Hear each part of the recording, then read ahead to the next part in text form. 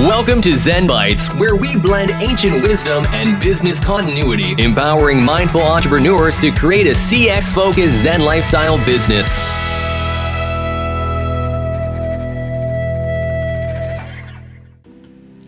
Welcome, Zen Masters. I'm Shane Demur.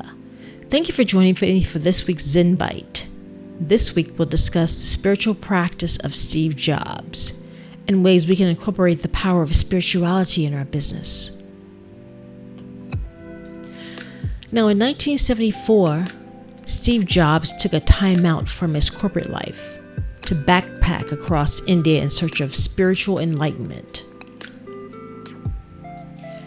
And as a result of that, he adopted a Buddhist practice and became a very strict vegetarian. Now, truth is, as quiet as it's kept, spirituality has played a major role in many successful entrepreneurs' lives. And to use spirituality as a catalyst for your business growth, I'm going to go over 5 ways. Okay. Number 1 is to set your intention.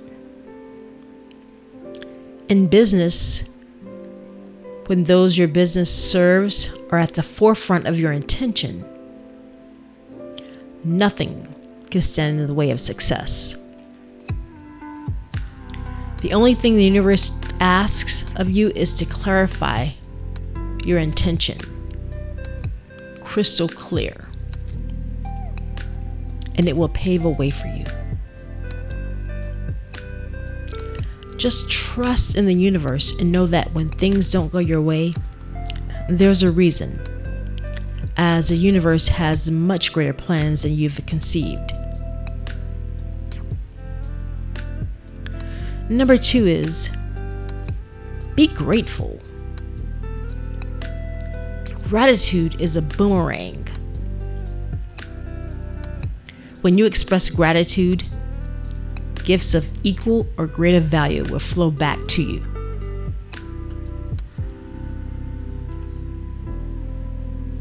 And number 3, ask for signs. There are times along your journey you're going to need some reassurance that you're on the right path. So I want you to consult with the universe and your soul, that gut, your inner GPS.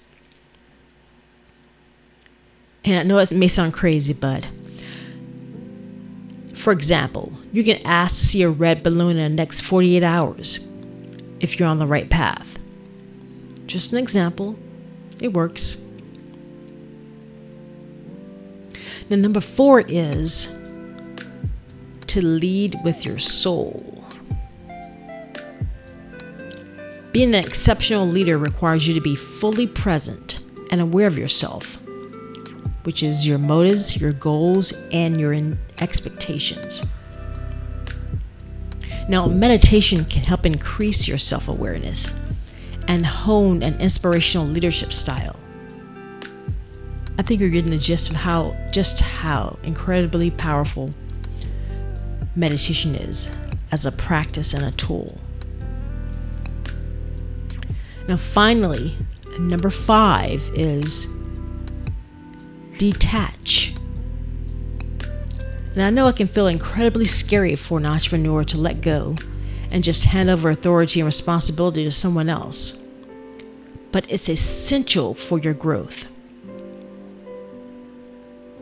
And on a spiritual level, when you let go, you surrender and trust that the universe is always working to serve your highest interest.